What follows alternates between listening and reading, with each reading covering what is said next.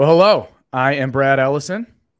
Hi, I'm Jason Paris. And this is Running a Business, 8 Mile After Mile Productions, Ask a Non-Painter Live. Why do the trades need another podcast? Are there enough podcasts? Everybody else is losers except us. Let's just go out and say it. No, I guess I think there's novel perspectives. Brad, I think you're one of the quickest risings of a painting company to start, that we've seen in a long time. I have a pretty good company as well. And so those are just unique perspectives that aren't always represented, that we just see things a little bit differently. I think that Ellison Painting might be the only painting company that has one of their core values as levity. Do you know what levity is? You do, because obviously you're like Mr. Smart. You don't know what levity means? Basically, it just means like lightheartedness, not taking things super seriously. So while we obviously take our business serious, it's just business and it's just painting. I know. But maybe if you make a joke and I laugh, then our listeners will also laugh. Laugh with us, not at us.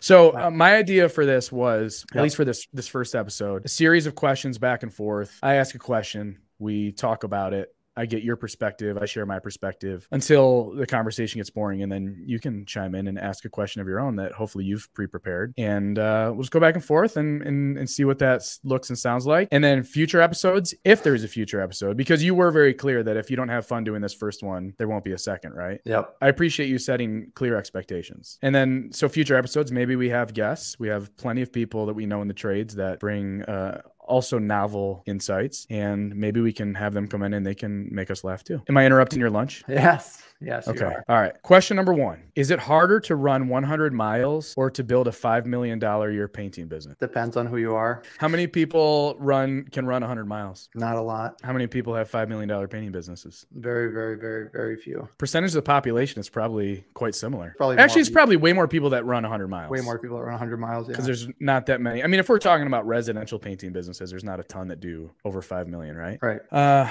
Interesting. 3 million is like when you first start to like actually professionalize your business. And then 5 million, you start to get a taste of stability of infrastructure. Mm-hmm. So it's like kind of saying like, oh, there's not many stable painting companies out there, which there's not, right? They're mostly just lifestyle businesses, which there's nothing wrong with that. American dream, be a dentist, invest in commercial real estate. It's just interesting. This industry doesn't have many businesses, right? They have employment. Let me reframe the question. Does it take more discipline to run 100 miles or more discipline to build a $5 million a year painting business? Probably the painting business. It's over a longer period of time. Man, I don't know. I would say I disagree with that. I think in order to, so I follow your training. I'm watching your runs and it's like every day you're doing an hour and a half, 2 hours, and you don't miss a day, right? 1 gallon at a time. Right. And your timing, the times that you run, your average pace is not super impressed, but as I like to say, it's about progress, not impress, right? Have you heard that saying? That is very long-term, very consistent training needed to get to that 100 miles. Don't you think that if you wanted to build a $5 million a year painting business and you had enough money, you could just pay people to run it for you and it doesn't really take much discipline? You don't think so? No, there's a lot of things that you'd say should be so easy if you could solve that with money, right? It's like, oh, yes, can I just pay you money and you'll do the thing? That'd be great. You just can't solve everything with money in a company. But couldn't you hypothetically? You could lose $2 million a year and have a $5 million painting company. No, but I don't think you have to lose money in order to have a $5 million. I think so. Say someone says, you know what? I don't want to learn anything about painting. I don't want to run a painting business. I just want to own a painting business, and I want to pay people that know what they are doing to build profitable painting business. Even the profit is 5% net profit. Who's going to come work at that company? I don't know. Someone that wants to make some money. Like a guy like me 10 years ago, you could have hired me to build a company and run it. Okay, to build. So it's like over a number of years. Yeah, for sure you can pay people to do that over a number of years. I thought you were saying like, but does that take discipline? It would take time. It might take longer than it would to train to run 100 miles. But is that discipline? Yeah, there's a million different ways to spend your money. I mean, it's not easy. It's not easy having a lot of money, Brad. Okay. I wouldn't know. You would. I don't know. There's a million different ways to spend it. Consumerism is always tugging, saying spend this money here, spend this money there. People that have a lot of money, it's a lot of discipline not to spend it. All right. Well, all I'll say is that I only know one person that has run 100 miles, and I know a bunch of people that own 5 million plus. Do you? Business. How many do you know? I won't count you and all your partners, because then I know like 5. But you, sure. Jason Phillips, Kuipers, Elliott. Kuipers are commercial. But yeah, they're mostly commercial. They're not, but they're building up the residential as well. Sure. But the residential is not like a $5 million branch. So the other JP, Jason Phillips, for sure. Yep. right? Yeah. Yep. Who else do you know that has a $5 million residential painting company? Okay, who do I know? Yeah. There's a company out east that built it over a number of decades, so we're all proud of them. Are you telling me that my goal to hit 5 million in 2024 might be difficult? No, not with inflation. Not the way Hey, inflation's going. What would you ask me? You asked if I thought it'd be hard or realistic. What would you ask me? I said, are you telling me? Yeah, I can't remember what I said. Roll back the tape. Hey, what'd they say? What did we say on the tape? Said, is it unrealistic for me to expect to aim for 5 million in 2024? Yeah, I think so. Unrealistic? Cool. There's a lot of risk in that plan too, I think. I don't believe in realism. I don't know what that means. Is that like things are real, or what's realism? I don't believe it. I don't believe in you can't tell me what's unrealistic, because I believe that there are no limits to anything. Yeah, I appreciate that. You can achieve anything that your mind. I don't know why you would ask me then. Because I want your perspective so that I can illuminate everyone on how wrong you are on some things. Yeah, I'd say it's the reason it feels unrealistic is I don't think you have a very wide base of leadership in your company. It's a feeling. So the number of roles that you'd fill with people either inexperienced or new to the organization is going to be a pretty high percentage. That's not wrong. That's a high growth company, but could be a lot of risk. It might be both, right? You might be hiring people like, hey, have you ever managed a team of sales reps to sell $5 million of painting before? People are probably going to say no. So that's risk, right? Because they're stepping into a new role where they don't have proven performance. They might say yes, but then there's still a new person in your organization. The percentage of people in the org chart that you want filling one of those buckets, that's kind of an equation for your own risk tolerance. Or you might think of a new novel structure that I'm not thinking of either. There's a lot of clever ways to run businesses, and you might, you're a young soul. Thank you. You're not young in age. Nope. You're short. You have a lot of energy. Like you're not. Isn't it crazy? I'm actually among the older people in our circle of influence in the painting industry. But you're very fit and you're very energetic and very open-minded. Yeah, you're more open-minded than most painting companies, contractors. So, but we don't really have, like I said, real businesses in this industry. Well, that was a life-giving conversation for everybody. That was good. So there's an article called Manna, 2 Views of Humanity's Future. What are your thoughts? First of all, have you read it? Didn't read any of the articles.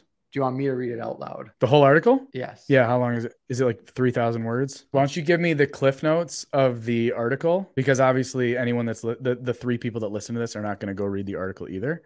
So why don't you give us the cliff notes? I'll put it in the link. Give us the cliff notes and then ask me a question. Talks about basically general AI, the optimization of humanity, and it paints kind of 2 paths that humanity can go down. One is pretty dark, like Terminator dark. Kind of, yeah. Well, not that dark, not that slice of dark. That's one path for humanity. The other is you have a post-scarcity society where everybody enjoys abundance and free time, right? Kind of like the 2 paths of how technology advances. Does it go to benefit a few, or does it go to benefit everybody? Trickle down economics, or whatever communism is. All right. In the first, the underclass is controlled by the AI system, and it monitors and controls every aspect of their lives, offering them a life of comfort, but denying them autonomy and agency. Okay. Are we talking about like WALL-E, where they just lay in their recliners and get fat and everything is done for them? Right. And the privileged class is one that enjoys power and status through their work and control over Manna. Well, the general life of leisure probably is very appealing to many, many people. They would probably give up the power that comes with working in order to enjoy what they perceive as a life of leisure, even though it's really it's not very enjoyable. I don't think it's enjoyable though. That's a hard problem. That's the hardest I've ever heard about it. I don't know. The people in WALL-E seem to be enjoying it just fine. They didn't have a lot of cortisol. That's what you mean by enjoyment, but maybe they did. It is actually pretty stressful to always try and enjoy yourself. Sometimes when I sit in the sauna, I will bring my phone with me and I'll try and find YouTube clips to entertain myself, and it's kind of stressful. Always look for a new clip or something. Or sometimes I just sit in the sauna. You gotta let the algorithms choose the next clip for you, man, and just roll with it. It knows what you want. So do you think that the trajectory of our society, maybe in relation AI or not, is moving more towards a disparity, like the haves and the have-nots, where it's going to become more and more separated? Or do you think that with technology and advancements, that even though there will always be that chasm, that it's really not a big deal? I don't know. I'm just a humble painter from flyover country, but meritocracies naturally produce inequality. And so that's what we have. As the levers get longer, it obviously increases the outcomes. It doesn't shorten them. Seems like the levers are getting longer. But with the advancement of AI automation technology, there could be a point where humans don't even have to work at all. And we don't have to work now. The products. We don't have to work now. I mean, we just want so many things. I mean, everyone can have food and clothing. Everybody wants microwaves and refrigerators and flat screen TVs and Disneyland trips, and we're all very selfish, I guess. Yeah. We should have some sort of basic income that is provided universally. Do you really believe in that? Do you really believe in universal basic income? I don't. That it would be a benefit? Yeah, of course there are benefits to it. There are also cons to it, though. That's the problem. The con is that I'm talking about net benefit. No, probably not. Just gives too much control to the government. Just does. Vote no. Ding ding ding. Cool. Remember when Andrew Yang made a big splash on the political scene when he ran for president, and that was the platform that he was running on was UBI, because automation is going to take everyone's jobs, and the people that then own the technology and own the automation would own everything. Be no way for people to earn a living, so you need UBI to just I guess tax those corporations to the point that they could feed everyone else. Yeah, there's some pretty dystopian late stage concepts for how it all plays out. Do you think that automation, actual physical automation, is a threat to the residential painting industry? Physical automation? Yeah, like I'm not talking about like automation of marketing and communication systems, but I'm talking about robots. I don't know. I don't think so. Not in my working lifetime. Not in my capital accrual lifetime. Things can change on a dime. We saw that in 2020. Obviously, we've seen that throughout our whole lives. So you could get really out there and be like, well, what if everybody just lives underground? Do we still need painters? So what I envision, instead of robots taking over our jobs and painting houses, I see a more likely scenario being that housing is no longer built with materials that need to be painted. Yep. That can be constructed by robots. Maybe built somewhere else and moved into place, or even built in place by robots, but there's no coatings necessary. Timeline for that is so far out for you and I to be concerned about. It's not like I'm banking on my kids learning the craft of painting to earn a living. You know, even if that started, it's kind of like the whole electric car thing, right? The amount of manufacturing power that would just have to happen for there to be a turnover in the cars around the world is massive, and it's going to take a really long time, even if everybody decided to switch today. So the amount of time to replace housing or to restock housing or to have new housing be of non-paintable substrates is not going to. Except they do have those machines that can now build houses out of concrete. Have you seen those? Yeah. They bring the machine, they bring the big robot machine, and then it just basically, it's like toothpaste. It squirts out the toothpaste in circles, concentric circles, and they build the house. We can put the Manna people in those houses. Let's go back to a question that other people might care about. See, this goes to something you were saying earlier about me having no leadership in my company. What should the structure look like for a painting company at different revenue levels? Do you guys have a model for that? At X dollars of revenue, here's what you should have. Paint by numbers. Just figure it out. I like that. It's more of a gut thing. Just go by your gut. But part of it's going to depend on the productivity and your tolerance for different people and different roles. Yeah. Cool. I don't care. Good answer. What's your guys' top line revenue just for the residential painting? 10 million in petrodollars. You share kind of what your structure is? Yes. We're a little different because we're a holdings company. So we are able to fractionalize a lot of the roles across different businesses. But in general, it's a board-driven organization. And then the CEO reports to the board. The COO, or the president, reports to the CEO. Then you have the CFO. You have the operations team. You have the sales and marketing. This is the classical traction model. 5 key people and 5 key seats. I have no idea how many sales reps we have. I think we're at 6 or 7 sales reps in Paris Painting. Sounds about right. A couple of new ones started here in Q2. Probably a similar number for PMs, maybe 5 or 6 though, because they're all returners. In the back office, there are 3 coordinators, maybe 4. That's really the structure.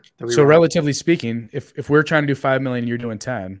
If you just multiply what I have times 2, you're right. It's right there. Yep. So I've had a lot of conversations with painting contractors who are smaller and they're trying to grow. And what I told them, tell me if I'm like misguiding these people. I basically tell them if they're not at at least a $750,000 or $1 million run rate, that they should be project manager and salesperson for their own company. Do you agree with that or disagree with that? It depends on how much money they need to make, right? Yeah, of course. So if they don't need to make much money from the business, they can hire out every role and just play shareholder and have either a no profit year or a capital call year. career. It's to be like, hey, I own this painting company. I derive no W-2 income from it. And this year I lost money as an investor. I didn't lose money. This year it broke even and there was a capital call. I put 50 grand more. Now, most people who start painting companies aren't of that ilk, that mindset. They're like, how do I make money now? Yeah, the number of roles that they play, to $1 million is probably doing quite a bit. So as they're growing and they decide, okay, I can't do this all on my own, what generally is the first position that they would or should fill? I get asked this question a lot, and I say it's totally up to the individual. What gives them the most joy and what is the biggest pain? Stick in what gives you the most joy, get out of what is the most pain. So for me, it was kind of the opposite of what a lot of people do. I got rid of sales first. I stopped doing sales. That was the first thing I stopped doing. The last thing I did in my company was really that coordination admin role. For most people, it's the opposite. First thing they try and hire out is all the office work, all the computer stuff. What they want to hold on to is the sales, like the last thing the owner typically does. I don't think there's a right or wrong. It's kind of whatever is eating up your most time is giving you, but then even beyond that, it's really what gives you the most joy and what gives you the most stress. Those would be good guiding lights to what you either hold on to or let go of. The ones who walk away from, I don't know how to pronounce this, Omelas,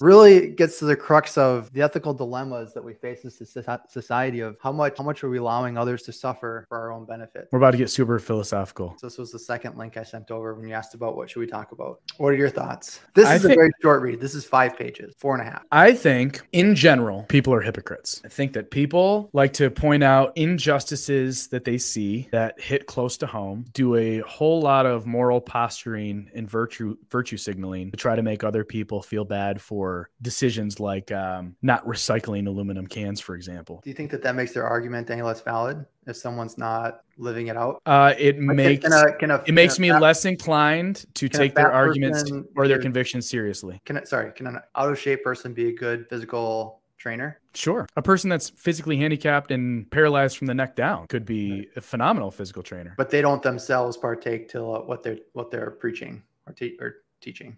Well, why are they not partaking? Lack of discipline. In my situation, they physically can't. This is like a good, it's a good thought. It kind of gets to like this thing I've talked about Expo a bunch, where people might have really good ideas, but they don't have great discipline, right? And so someone might point out like, hey, this is really unjust what's happening in society. Yeah, but you also you were also a bully in high school. True. This is a flawed person. Everybody's flawed. So just because people are flawed, does that mean that their ideas should not be taken seriously if it's to benefit society? It's like, maybe it's not about their ideas for me. It's about their character and integrity. So going back to what I was talking about before you cut me off. So if somebody has bad character and bad integrity, does that mean that their ideas are invalid? I would say that their stated conviction about it is disingenuous. And so I wouldn't care to engage much about it. So if someone's going to give me a hard time about throwing away aluminum cans rather than recycling because it's bad for the environment, but they drive a gas-powered vehicle, or they buy, iPhones that have rare minerals that are mined in slave camps in China. They seem to be picking and choosing what they really care about and who they care about. And so I just can't take it seriously. So you're not interested in people's ideas. You're not interested in exploring concepts that could benefit society. You're more interested in who is the messenger and how are they living their life. I'm interested in exploring those concepts from people that actually believe them and show a consistency in thought and intellectual integrity. That's interesting. Right? So back to your question, when I look at someone doing Olympic lifting, for example, CrossFit, I can look at someone and their form and identify what they're doing right and what they're doing wrong, because I've seen it now for 4 years. I've seen the best of the best do it. Mm-hmm. Now, when I try to pick up a bar and I do it, I'm terrible. I don't have the coordination, or I don't think it's discipline necessarily. There's my mobility is really bad. I just, for some reason, maybe there's just some disconnect in my brain where I know what I'm supposed to do and I know what it's supposed to look like, and I can't make my body do it. Does that mean that I would be a bad coach because I can't do what I'm trying to teach other people to do? No.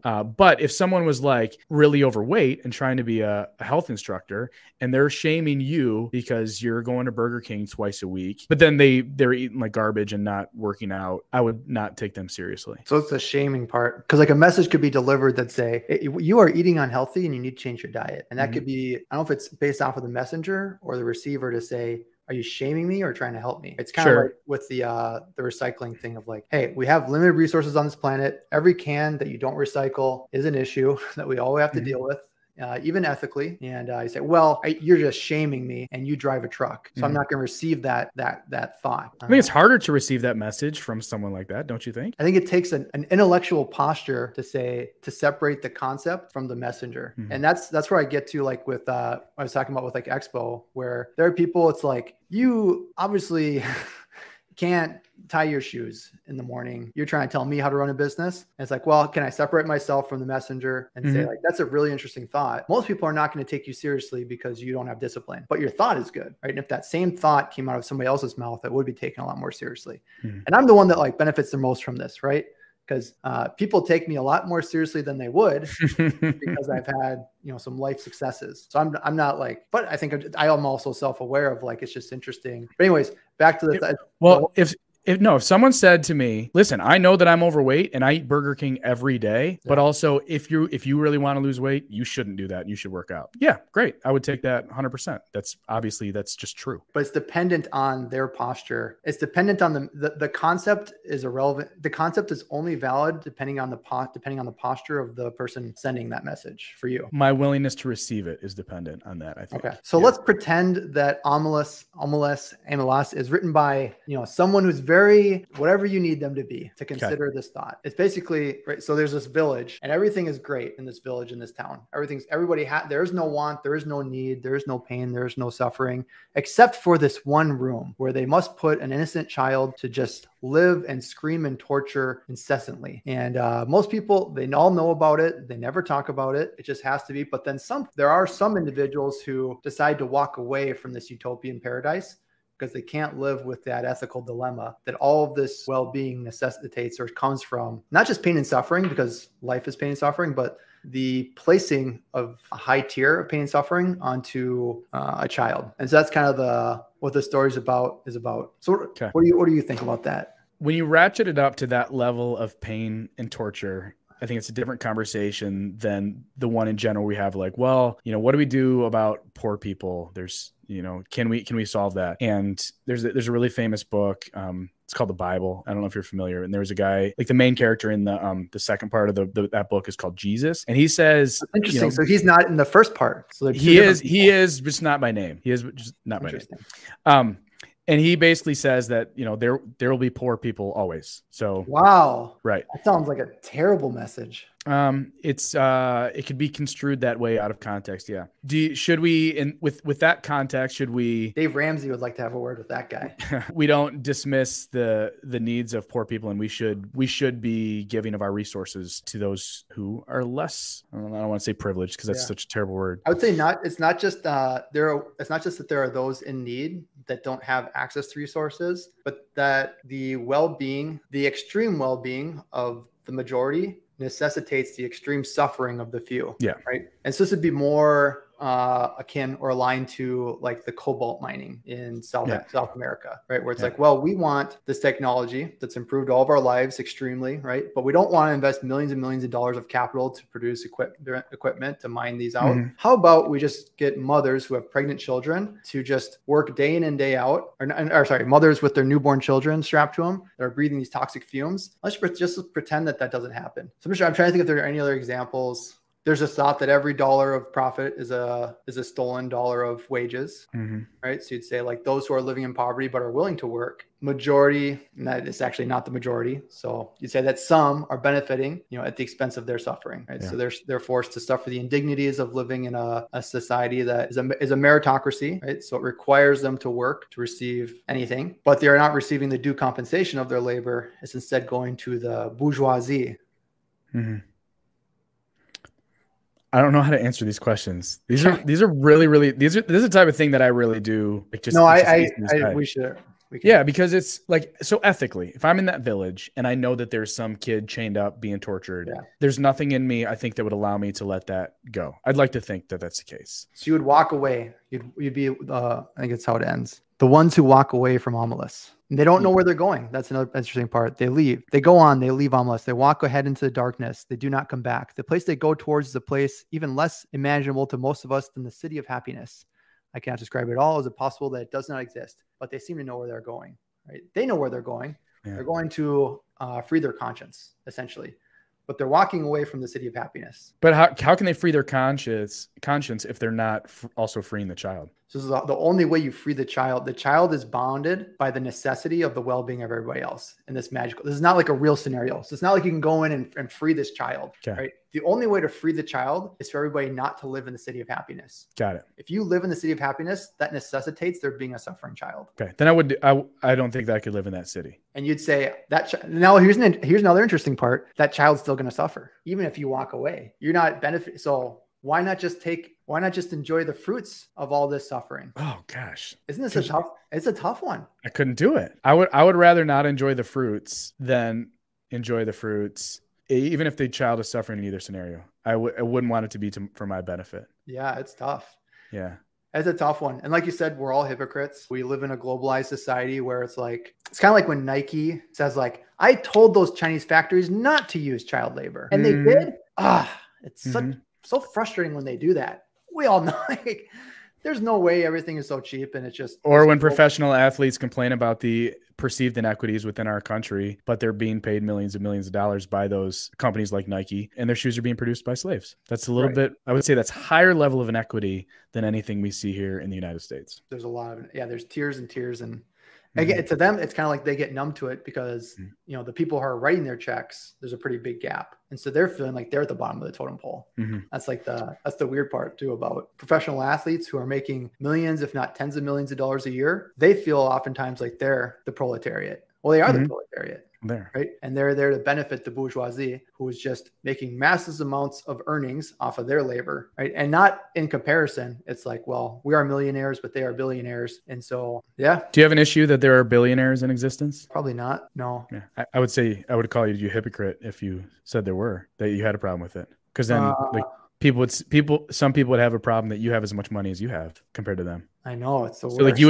So then your perspective would be like, no, where I'm at is the right place. Right. And anything above is worse. No, for sure. I thought about this because I used to be on the streets, living with the trays and the gulags and. What is a tray? The trays are the gang that lives on 32nd and Washburn. Is this 33rd and Washburn, North Minneapolis? There's Minneapolis gangs? Minneapolis. We used to call it Murderapolis back in the day. The trays were running over in that neighborhood. Anyways, because I would have those same thoughts. I'd be like, it's so unfair. You got these millionaires and billionaires, and here I am trying to rub two pennies together, make them have a baby to get a third penny. It's not working.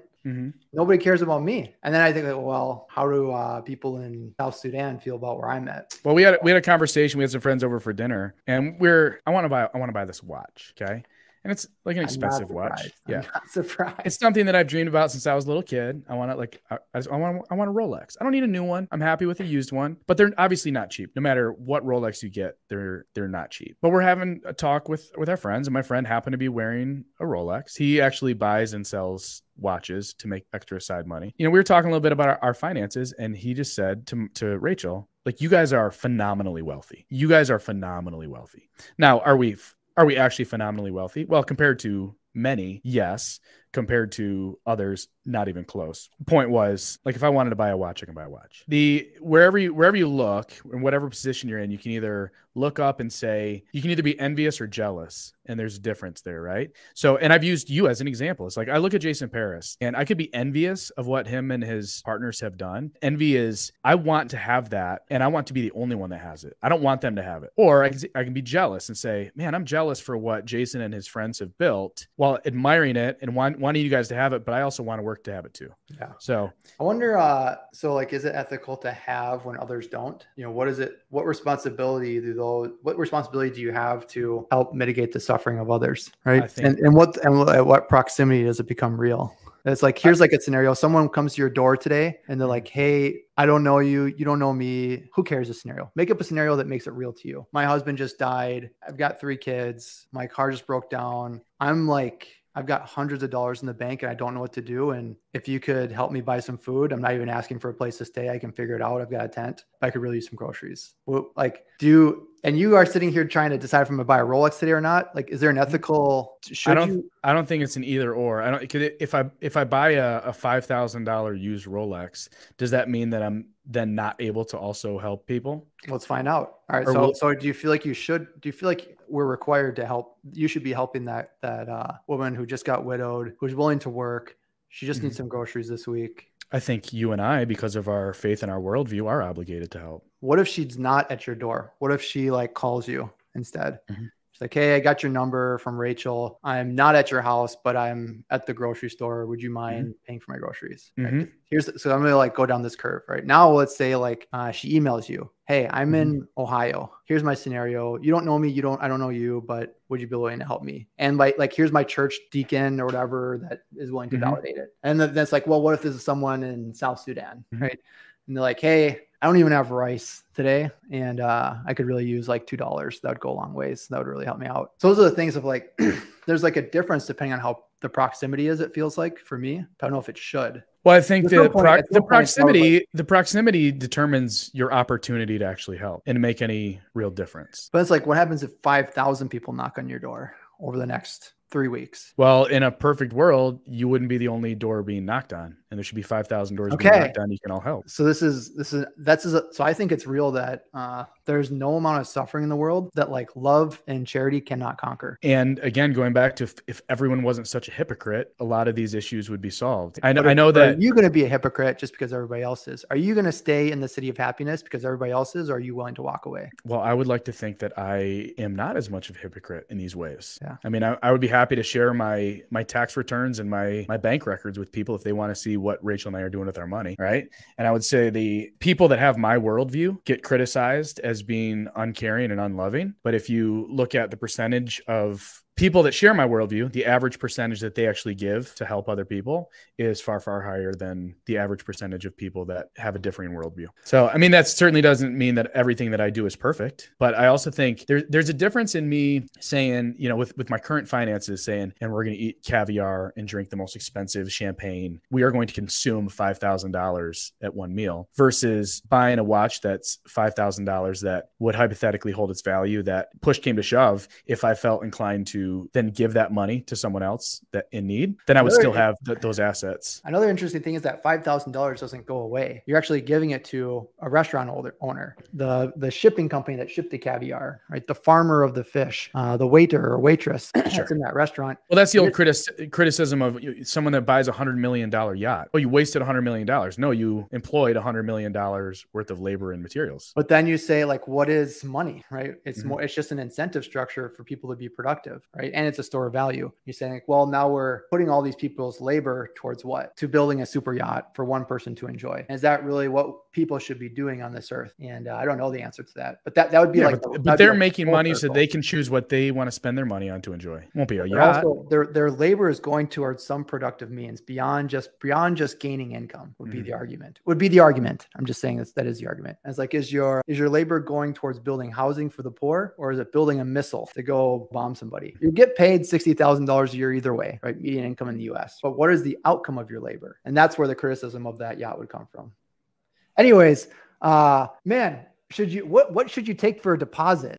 Here's the thing. You know, I know people that take no deposits, people that take big deposits. What are your thoughts? What should you take a deposit? Yes or no? And how much of a deposit should you take? You guys don't take a deposit, do you? We do. We're not idiots. Oh, you do? Yeah, we're not.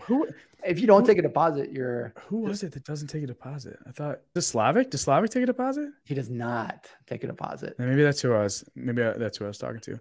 No, so we take a deposit. We take a $500 deposit, and here's why: simply to get them to stop shopping. When I was running that last company, we did no deposit, and I would make sales. And if production team wasn't keeping up with them, communicating regularly, they would just keep shopping, and they would obviously always find someone that was cheaper, and then they would forget about how awesome it was to have me at their house and how trusting or how trusted I was, and we'd lose a handful of jobs. Another thing you could look at it as people typically will exchange money for value. I will give you money, and I expect something in return. I typically do not give things of value to people without receiving compensation.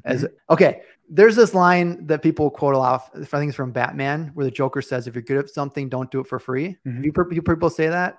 I'm like, is that really who you want to be quoting in life? Why are you telling me this? This is like, that's not a role model you should be seeking after. Well, you're good at something, you should never do it for free. Like, why are you quoting a bat? This is not, don't do that. Anyways, so you are giving, what you're giving them is a reserve schedule. And there's a real cost for you. It's not like, hey, I'm just going to take your money. I'm going to take your money. It's costing me nothing. It costs you money to reserve your schedule. Oftentimes, the determining factor in whether you book a job or not is, do you have the availability, right? And if you don't have the availability, guess what? You still paid for that appointment. You still paid for that lead. You still paid for that salesperson to get out there through the aggregate of their salary. So there's a cost to reserving the schedule, and I'm going to receive compensation for reserving that schedule. Yeah. Well, not to mention if you are offering additional services, like we offer a color consultation. So they say yes, they make their deposit. You charge for the color consultation on top? No, I pay for it. Okay. So I incur a direct cost for any customer. That's another good argument for deposits. It's to cover direct costs incurred. So oftentimes if you use a litmus test, it'd be like materials should definitely be in there, and then whatever soft costs that you have. So if I didn't take a deposit and then we send the color consultant out and then they change their mind and hire someone else, what recourse do I have to get any sort of money back for what I've spent? Right. Like, or you order the paint ahead of time. Right. We don't do that, but yeah. So yeah, you should take a deposit. What deposit amount do you guys take? We do $500. $500 for deposit. That's really interesting.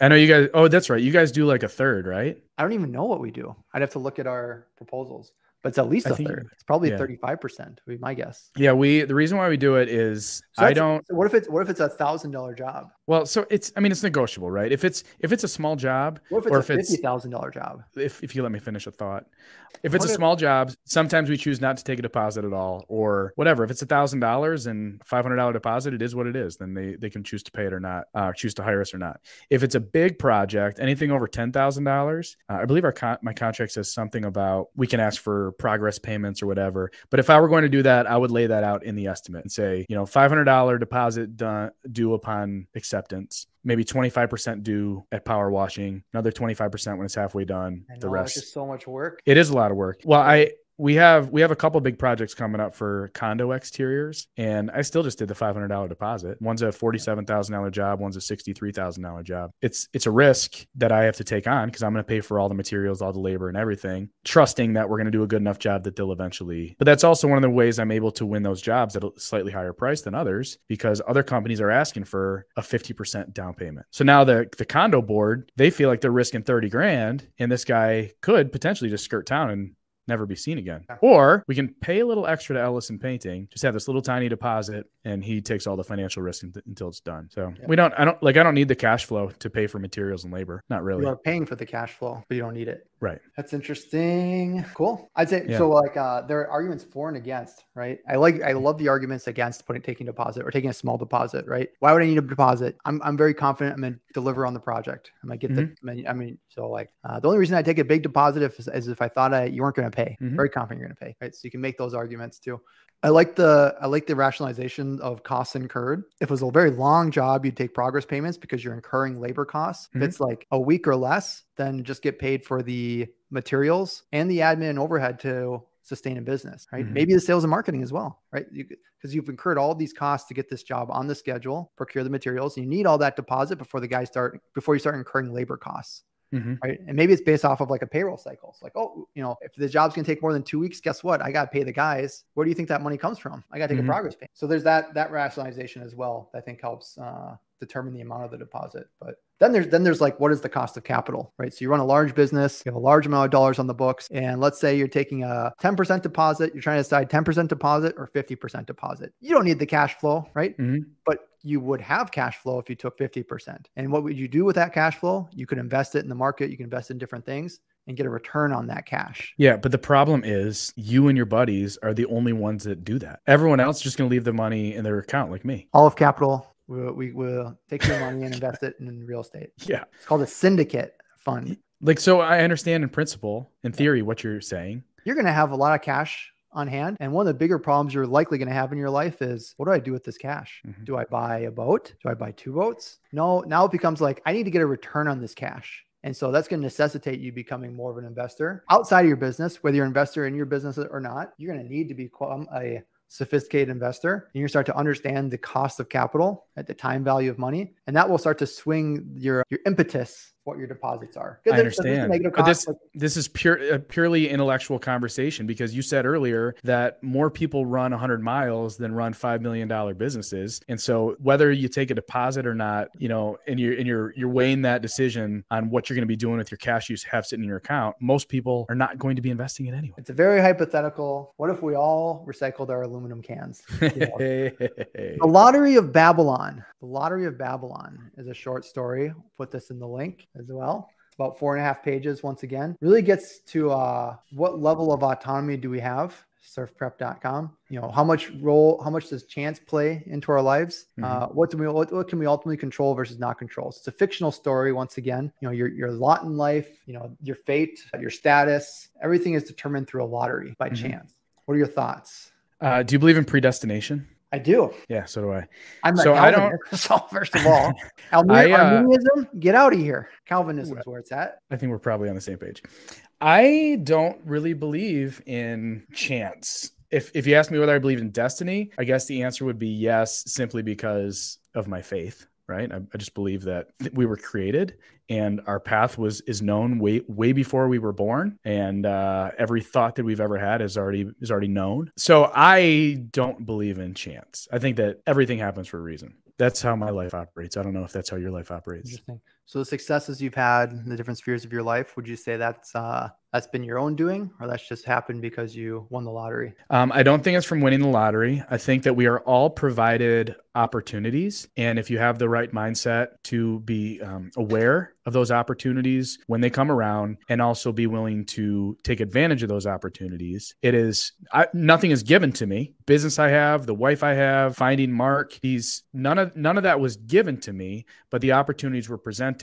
And I think that I had the right mindset to take advantage of it. What do you think? So it's like a level of agency to accept the path of, is it really like predestination then? If your agency determines the path to you? Well, this is the great question. And that's why I always go back and forth with predestination, because ultimately I think I believe in free will, but do I really? Because if every thought and every step that we are ever going to take is already known, can we really deviate from that path? And it's not really free will. That's an interesting thought. So I think you're basing this off of like a biblical concept of like every thought. This is from scripture. Yeah. Every thought is known, every step known. So what's interesting for me when I start getting into like scripture or theological thoughts, I just have an acceptance that's beyond my understanding at times. Yes. So it's probably both. It's probably like, yes, everything is known, right? Every step I'm going to take is already known. It's also, I have a level of agency there. It's like, well, that seems paradoxical, Jason. It's like, yeah, I have a very like human brain, and this is how I understand. In my understanding, those things too could not connect. But whenever I get into theological land, it's kind of like, well, some things are going to be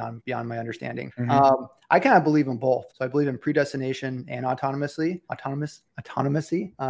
So like there's like macro predestination with micro autonomous agency, right? So I will tell you, like, I'm pretty confident that the world will end.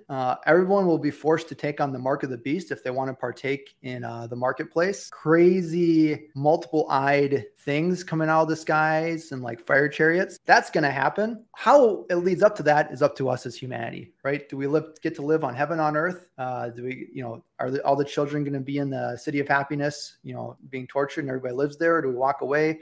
Does Brad buy a Rolex or help the widow that knocks on his door? Those are all things we have choices over, but ultimately there's these macro things that are set in place. Not too dissimilar from one of my favorite science fiction series called the Foundation series by Isaac Asimov. It talks about this concept of there are these macro events that are set in place that are just inevitable. If you set the board in a certain way, entropy is going to guide it towards a certain conclusion. Similar to geopolitics, similar to if you've ever played Risk, it's kind of like, well, what do you think is going to happen when you put 10 people on the edge of the bordering country?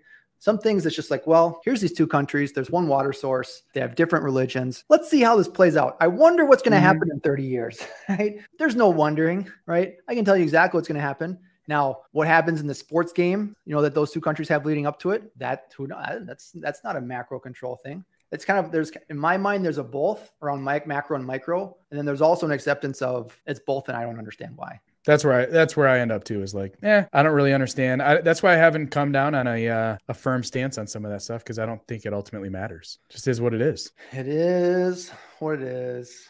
Got time for one more. So going from zero to something is really, really hard. And most people can't do it. And that's why founders and entrepreneurs are rewarded so highly in the society. If there were entrepreneurs and founders everywhere, the law of supply and demand, they would not get compensated as well. But if you're a founder, you get this thing called equity. And now you kind of you run the business, you own the business. You can now hire people or bring people in to help you scale. They're both hard. One, I think it's just harder to get from 0 to 1 because there aren't as many people that do it. Now I'm talking about then I'd say 0 to 1 is not actually a business. You're just self-employed. So it's not that hard. So you're not actually an entrepreneur. You're just a self-employed person. Not just because those are great things to be. That is a great thing to be. I'd be more interested in the question of going from 0 to 3 or going from 3 to 10. 0 to 1, it's what was that? 6 painters, 7 painters. So you've got a little crew of people. Yeah, it's pretty hard for a lot of guys to get to. It's not hard it is hard. Very, very challenging for a lot of people. But the people that are trying to do that are painters who have been forced to start a business because there's no good companies to go work for, right? So it's hard for painters to grow to $1 million business. It's not hard for, business talent to come in. Well, I mean, obviously I hope that 0 to 1 is the hardest, because that didn't feel, without sounding too arrogant, kind of what didn't feel very hard. Is like having a newborn. Is that the hardest? Is it the terrible twos? Is it preteen, the teenage years, when they go off to college? What is the hardest? Yeah. And they're all hard in their different ways. I think the hardest transition for me is going to be from we were at last year to 3 million. So you feel like this year's going to be the challenging year? I mean, it definitely feels the most challenging right now based on my stress level and anxiety. Yeah. Whereas things are progressing in the right direction, but I'm sure am putting out a lot of cash and making a lot of investments, trusting that they will actually pay off. I think that if we can do that effectively and we get to 2.5 million, 3 million this year, it's going to give me more confidence that I can take it then to 4.5 or 5. But I just don't know. I mean, this year could be crash and burn year for me. Right. It's the biggest. Yeah. It could be most of those feelings. Year. So we sold almost little over 1.7, almost 1.8 million in our first 12 months. And it just didn't feel that hard, but was I able to do it just because we had the cash and I can sell and I had my wife helping me? Or is it because maybe I actually kind of know what I'm doing and can grow a business? Right. Yeah. We're going to find out. You'll find out this year. Yeah. It's cool that you're trying to get past that first stage of I'm having a lot of success based off of just novel inputs, right? So I have unique A players and I can make a lot of cash doing that. But I want to grow and build a more stable business in the long term. And that's a novel pursuit. It's a worthwhile pursuit. I hope so. I think so. I mean, you showed me kind of a roadmap. 1 gallon at a time. 2 gallons at a time. I have one more topic: sex versus gender. Biological sex versus gender is a social construct. Is it? 100%. Okay. All right. Anything else you want to hit on or plug before we hang up? I think we hit all of them. Good chatting with you, my man. I think you're one of my best out-of-state friends. Oh, that's really nice. And I believe that I am one of your best friends. Yes, for sure. All right, Brad. Well, this was fun. Glad we got to hang out and have these conversations. We'll see if anybody enjoys these. And until next time, make sure that you are always holding the brush by the handle. There we go. You got there. Appreciate you, buddy. Yep. That was like a Michael Scott. Sometimes I start talking and I just don't know where I'm going. Yep. Yeah. All right. I'm going to go home and take a nap.